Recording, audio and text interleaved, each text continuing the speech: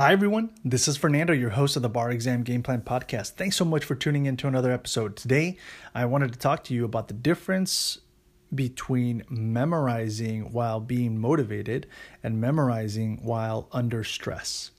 And this is key. This is essential. This will take you down two very different paths, right? I like to put things in the context of one path versus the other. And in this particular episode, if you think about it, when you are under stress, one of the things that happens is that stress actually tends to impair our memory.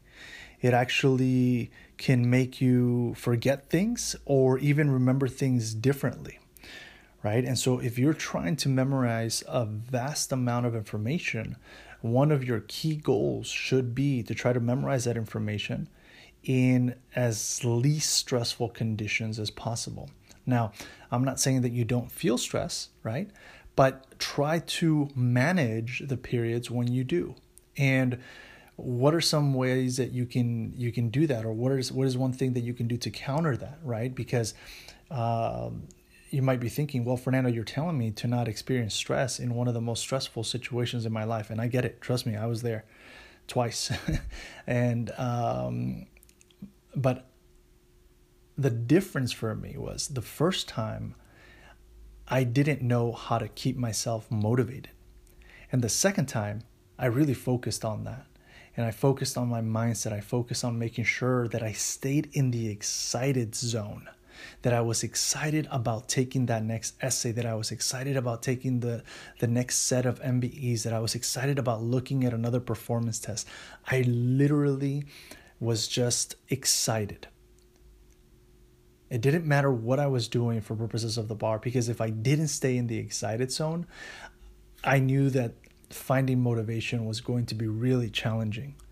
And so the more excited that you can remain about every single thing that you read, about every single thing that you listen to in relation to a new subject that maybe you haven't looked at, just the more excited you can be about it, the better state mentally that you are going to be, and also emotionally, for purposes of staying motivated. And when you are in a motivated and excited zone, that is when you're able to memorize information much more effectively.